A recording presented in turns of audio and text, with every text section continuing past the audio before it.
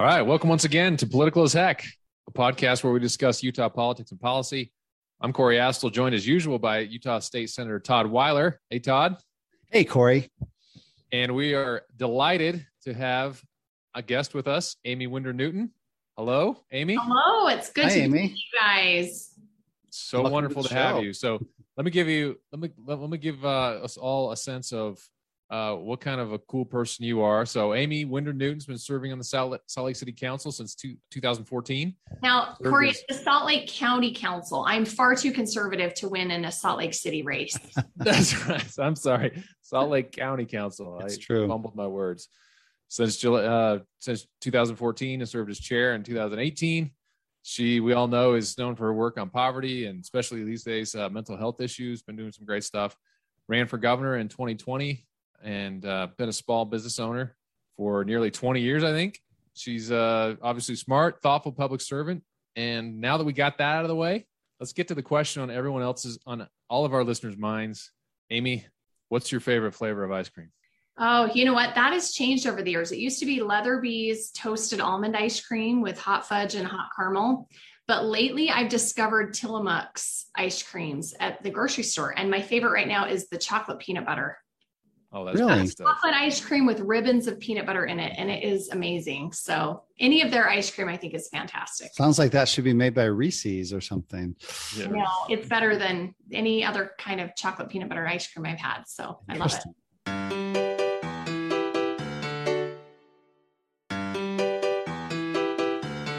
Let's jump into it. A couple weeks ago, the Salt Lake County Council voted to overturn a mask mandate for K through 12 students issued by the county health director. This past week, Salt Lake City Mayor Mendenhall dismissed the council's decision and moved to impose a mandate on Salt Lake City schools anyway. Amy, as a member of the Salt Lake County Council, you took part in that vote. I know it was a thoughtful decision on your part. What do you think of Mayor Mendenhall's actions? Well, I've got mixed feelings on it, and I'll tell you why.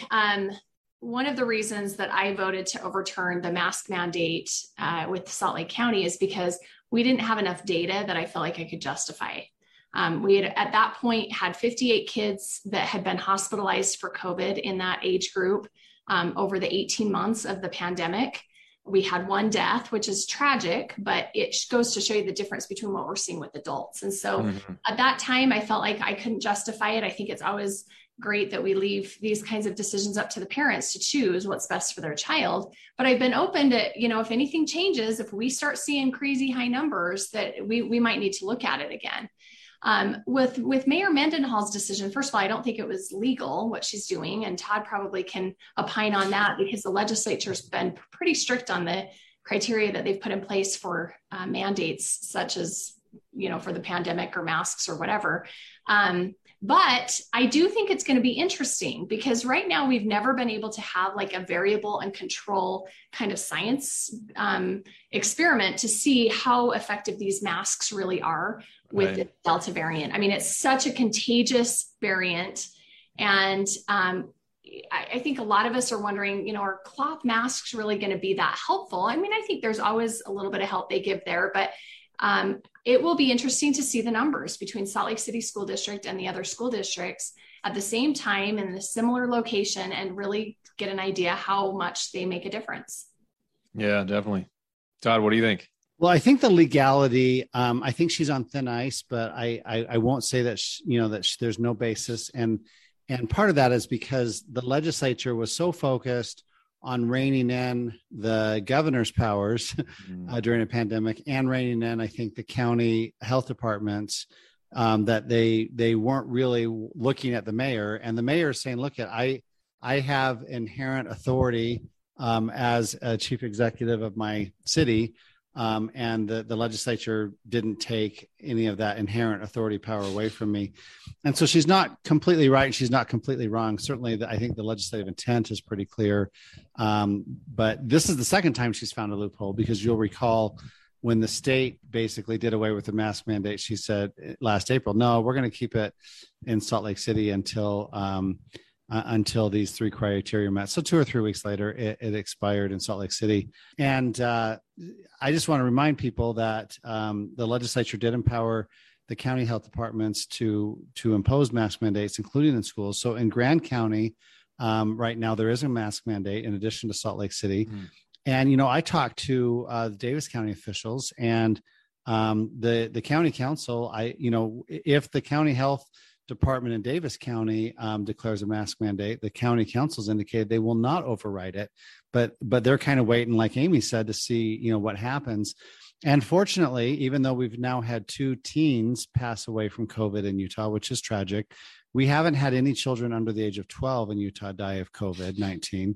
And that's the only group that cannot get vaccinated. And we don't know if the vaccine is safe for that group, which is why it hasn't been approved even for experimental use. And so, it is going to be interesting to see what happens.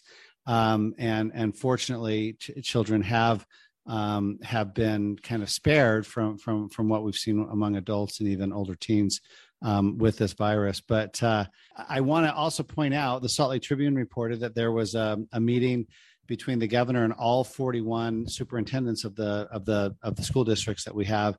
And they asked the governor not to change the law and not to give school boards authority to impose a mask mandate for a couple of reasons. I wasn't in the meeting, but number one, they said, we don't have epidemiologists on our school board. So this is a decision that should lie with the health officials. But number two, I don't think they want to be in the crossfire of parents because ever since this pandemic started, no matter what the school boards do, about 33% of the parents are very angry with them. So, they've been planning for, the current status quo for several months and they don't want it disturbed. And so, I still get emails every day saying I'm a horrible person because we have banned masks in schools. Well, we haven't banned them. What we've done is we've said that health departments can recommend them and elected officials can override them, but or veto that effectively. So that's where things stand.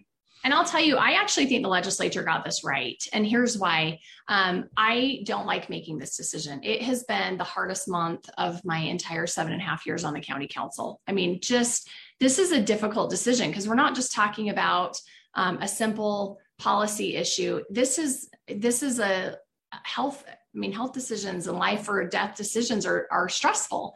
And so I have a new appreciation for those who made some hard decisions last year with the pandemic. But as Todd mentioned, the school districts don't have epidemiologists and a health department. The county does.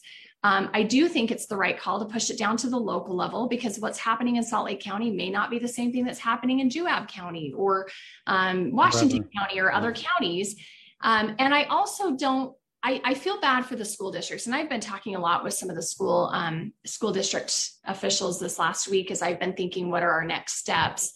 And I mean, these poor people, they have to enforce whatever we do. So if we do at some point have a mask mandate, they're already in the crossfires of angry parents because they're having to enforce. So for them to be the decision makers as well doesn't make sense. So, well, and Amy, I'm glad that you mentioned that word because the one thing I wanted to mention is Salt Lake School District is not enforcing this. So if a student comes without a mask, they don't get in trouble. They're not sent home. They're allowed to attend school without a mask.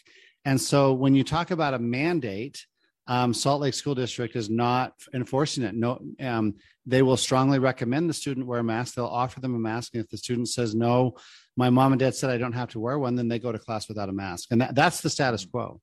And I don't have a problem with that per se, but are we really going to deprive kids of their education if they're not going to wear a mask? And the other thing I wanted to say, Corey, is we don't have any data on, I ride Front Runner a lot to get to from Woods Cross to Salt Lake for my office. And so I have to wear a mask on the Front Runner because it's federal law.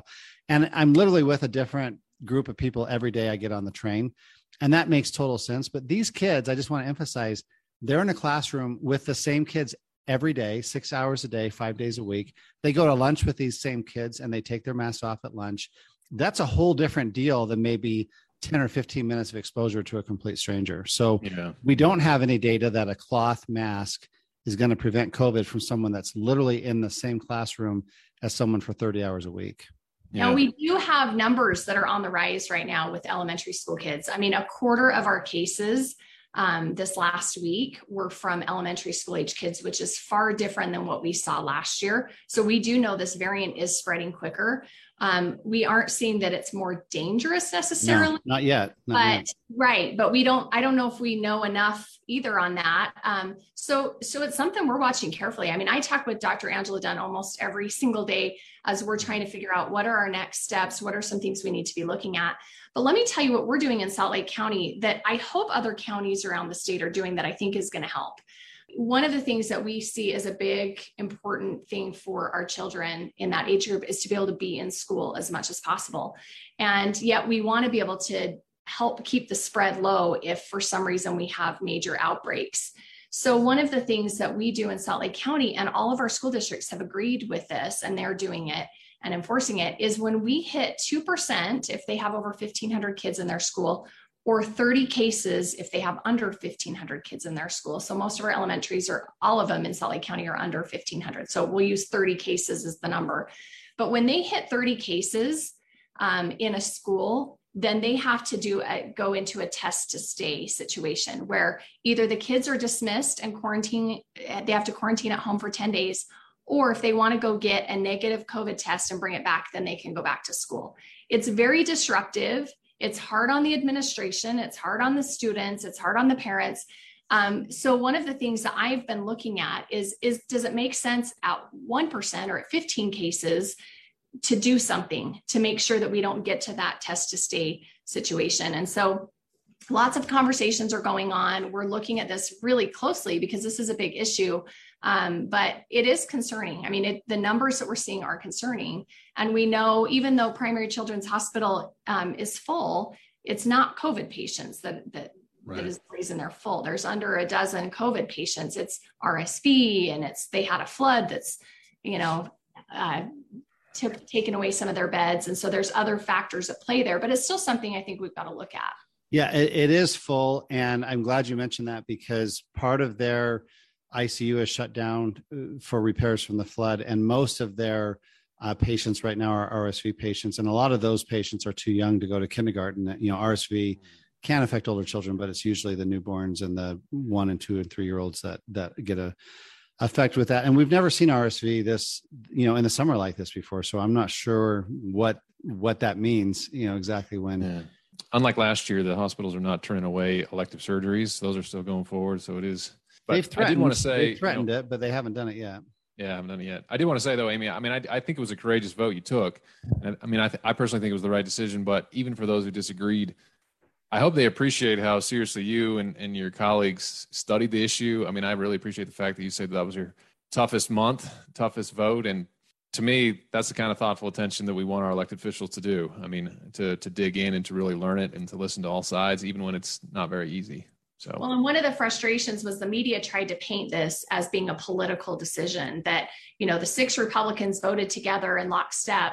What they don't know is that we each individually made our decision. One of my Republican colleagues, she hadn't even decided for sure how she was going to vote till she got to that meeting. Yeah.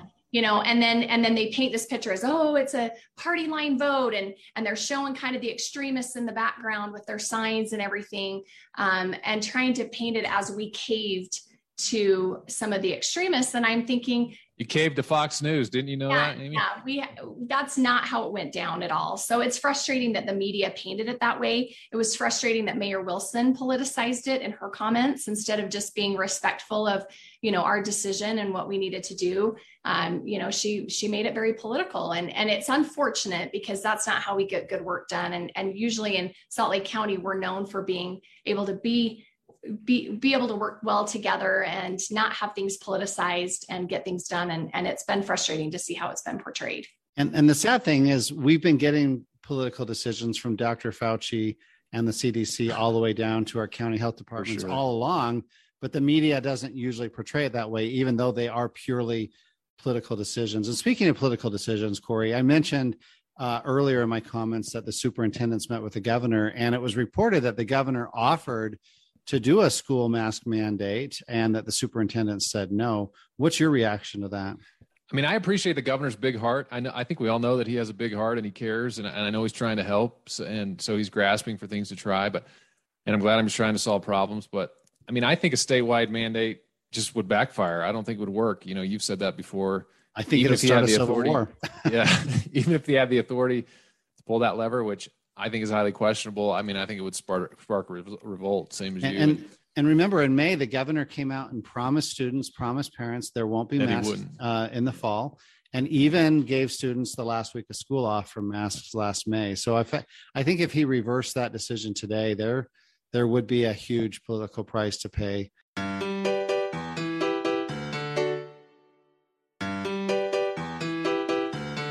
All right, let's move to our next topic. So Utah was recently named the worst state for women's equality by WalletHub, a personal finance app. The score was apparently based on gender wage gap, political representation, education, and women in top, I guess, corporate jobs. Amy, do you think this rating reflects the reality on the ground in Utah? You know what? I think that we have a long ways to go. I do feel like that there's some things that we can improve on and make it easier for women to have equal opportunities. But I'll be honest, the WalletHub study I'm uncomfortable with because it's measuring equality of outcome, not equality of opportunity. And I'll explain a little bit more what I mean by that. Here in Utah, we have a high premium on raising our children, and we have more kids than, most other states, and a lot of women. And I'll give you my own example. I wanted to be a stay-at-home mom until my kids were in school during the day. And even then I wanted to only work 2/3 time so that I could be home when they were home in the afternoons. And so I look at that study and I look at some of the things that they're measuring, like they're measuring how many women had more education than just a bachelor's degree. Well, I only have a bachelor's degree.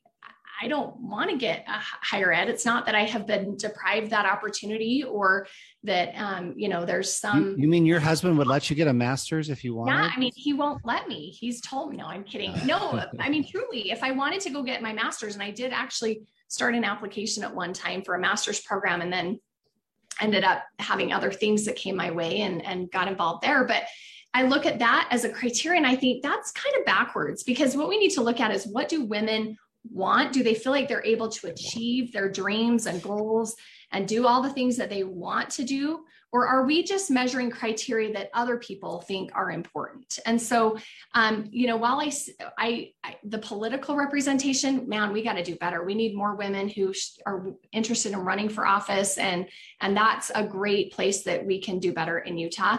But I'm looking at some of this other methodology that they used, and I don't agree with it. I just think it's measuring an outcome that some women aren't interested in seeing. And, entrepreneurship or some of the higher C-suite executive opportunities. Well, I know a lot of women who are completely capable of being in a C-suite, but they would prefer to have a more flexible job and do something maybe a little bit different, so they have that flexibility for family. And so I just don't think that accurately measured the right issues that we need to be talking about. And I'm so glad you said that, Amy, because most of these don't. And I'm going to just use a couple women in my life as an example. And the first one is my wife. So my wife has 2 associate's degrees. She's never wanted a bachelor's degree, and she's never really wanted to work outside the home. And so according to this survey, my wife would not be considered pulling her weight because she's not earning $70 or $80 or $100,000 a year. In fact, she's earning nothing because she doesn't work for pay. Utah is also the number 1 state for volunteers in the nation. My wife is one of those volunteers. She's volunteered in all of our kids' classroom. She's volunteered in the community. She's volunteered in our church. She does a ton of volunteer work, which is good for our community, but not good for this particular survey. And so I think that Amy is absolutely correct that this is kind of penalizing Utah for its culture. And the other woman I want to use is our current Lieutenant Governor, Deidre Henderson. So Deidre Henderson, I believe, got married at the age of 19. I know, Amy, you were classmates with her in junior high. Yeah. Deidre got married at 19. She started having babies. She had 5 kids and raised 5 kids. She got involved with politics in 2008. So let's say about 13 years ago. She's been a state senator, a very successful state senator. She's now a very successful lieutenant governor, and she's still working to finish up her bachelor's degree. Does that make Utah a bad place for women because she decided to drop out of college and start having babies when she was 19? I don't think it does. I think it speaks to a decision that she made, that she willingly made, that I don't think if she could go back, she would change that decision. So I'm glad that Amy is recognizing that, because can we do better at this? Yes. And, I know that Amy's been involved with a PAC that was recently formed to help elect more Republican women in the state. I'm very supportive of that. I worked hard to get Melissa Ballard elected when she ran a couple of years ago, and I've donated to several female candidates. And yet, at the same time, as a sitting legislator myself, I don't get to pick my colleagues, and so the voters are the ones that are sending, men, or in some instances, fewer women. But when I talk to female candidates, and correct me if I'm wrong, Amy, they tell me that the most judgy voters out there are fellow women. It's not the men that won't vote for them. A lot of women are asking them questions that seem inappropriate, like who's going to watch your kids if you're elected, and things like that. And so I do think we have progress to be made, but I don't put a lot of stock in these third party. They usually have their own agendas. I don't like being last, but I understand why we're last. Well, Wallet Hub, is just for everyone's edification. I mean, it's this personal finance app, which is, it's essentially like a trap for them to capture your personal information. And this survey is pure clickbait to try to get people. So, it's not like it's scientific in that sense. But anyway, I wanted to pile on and say, we definitely need more women in politics. I think it's great, the PAC that you put together. And I want to be supportive of that. What's the PAC's name? So it's a women leadership PAC for Republican female candidates. Now, what they're doing purposely to make sure that they're not causing issues is they're helping women who are running for open seats. So they don't want their our Republican male colleagues to get a little scared that, here we come. But and it's to provide assistance in the form of fundraising, which I will say, as a gubernatorial candidate, fundraising is not easy. And there is a discrepancy there often with men and women. And that's a problem. It's something that needs to be addressed. So that'll be great for that, but also helping women know how to run and things that you can do when you're running. And that's kind of the part I'm involved in, is how do we mentor these women so that they know how to run a campaign and what they can do. So it's going to be exciting. I'm excited to see how that progresses.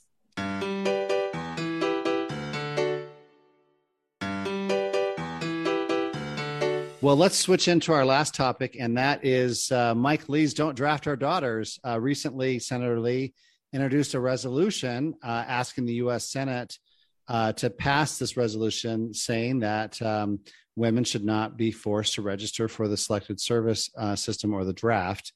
Amy, what's your perspective on drafting women into the military? You know what? I would agree with what Senator Lee's proposing as a resolution. We have a lot of, as we spoke earlier, we have a lot of progress we need to make as far as helping women and helping with the equality piece. And so having them as part of the draft, that's not what we should be talking about right now. We have far bigger issues that we need to be talking about. It's interesting to look at some of his stats with injuries. I think women are 6 times, I think that was the stat, 6 times more likely to be injured in the battlefield. Wow. As much as we want equality, we have to recognize we have different body types, right? Men are made to do more physical things like fight in wars and battles, and women, we don't have quite that same physique. And so there's things like that I don't think that, if there's a woman who wants to serve, by all means, I am completely supportive. I think it's awesome. But to include them in the draft, young mothers who may have children at home or women as your frontline defenders, I just don't know if that makes as much sense. I highly recommend a book called Ashley's War. It's about women soldiers in special ops. And these women are absolutely legit. And I have total confidence in their ability. But not all women are built that way. That's right. For sure. I've mentioned this earlier. I have a girl that lives across the street from me here in Woods Cross, and she just graduated from high school and she joined the Marines, and good for her. But she did that. She didn't need a draft to do that. So I fully am supportive of any woman who wants to serve in the military. I'm not sure that we should force them to. So, but I think they've proven themselves capable. And I've been interested. Some of the pictures coming from Afghanistan these last 2 weeks, we've heard about Afghan women throwing their babies, into the airport over the walls, and seeing some of these female soldiers coddling these babies, is very touching. And I know that of the 13 that we tragically lost last Thursday, I think a few of them were female. So in any event. Well, and as we talk about policy, even military policy, I think it's important to recognize that we know from Harvard studies and otherwise that when you have both men and women at the decision-making table, when you're talking about policy, you get better outcomes. And so I don't think that we want to diminish the value that having both genders on the policymaking side is valuable. And like you said, we've got some rock star women out there who are joining the military, who are contributing at such high levels and who are valuable assets. And we're so lucky that we have that. Yeah, absolutely.